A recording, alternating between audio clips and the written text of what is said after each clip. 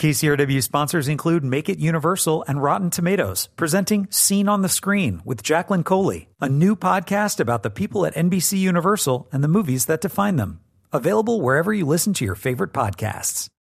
I'm Joe Morgenstern, the film critic of the Wall Street Journal. In the first mysterious scenes of Leave No Trace, a father and daughter make their way through the lush greenery of a rainforest. He's intense, almost haunted. She's in her early teens, and she seems serene.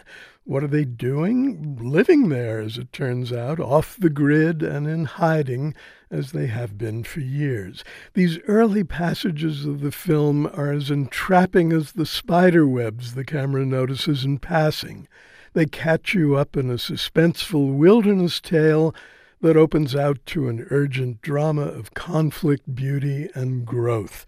The director, Deborah Granick, made a stunning feature 8 years ago, Winter's Bone, which launched the career of Jennifer Lawrence. Here's another stunner and another revelation in the calmly radiant person of Thomasin Harcourt Mackenzie. She plays the daughter, Tom, who loves her troubled dad, Will, unconditionally. He's played superbly by Ben Foster.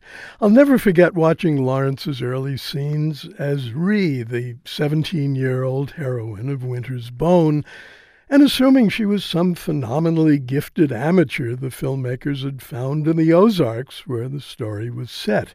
The director's new film has not arrived unnoticed, so we may already know that Mackenzie is not an amateur from Oregon, where most of the action takes place, but an exceptional young professional from New Zealand, though you'd never know that from her flawless American accent. Still, it's a similar case of watching a performance so pure and unmannered that it transcends performing. Tom's devotion to her father is fierce. The essence of the film is the bond between them, but their idyllic forest life can't last forever, and Mackenzie's at her most eloquent when Tom discovers a larger world she never wanted to live in. Leave No Trace was photographed with lovely simplicity by Michael McDonough, who also shot Winter's Bone. In other hands, the film might have been a smug fable of virtuous hippies, not just tree huggers, but tree dwellers, versus straight, rigid society.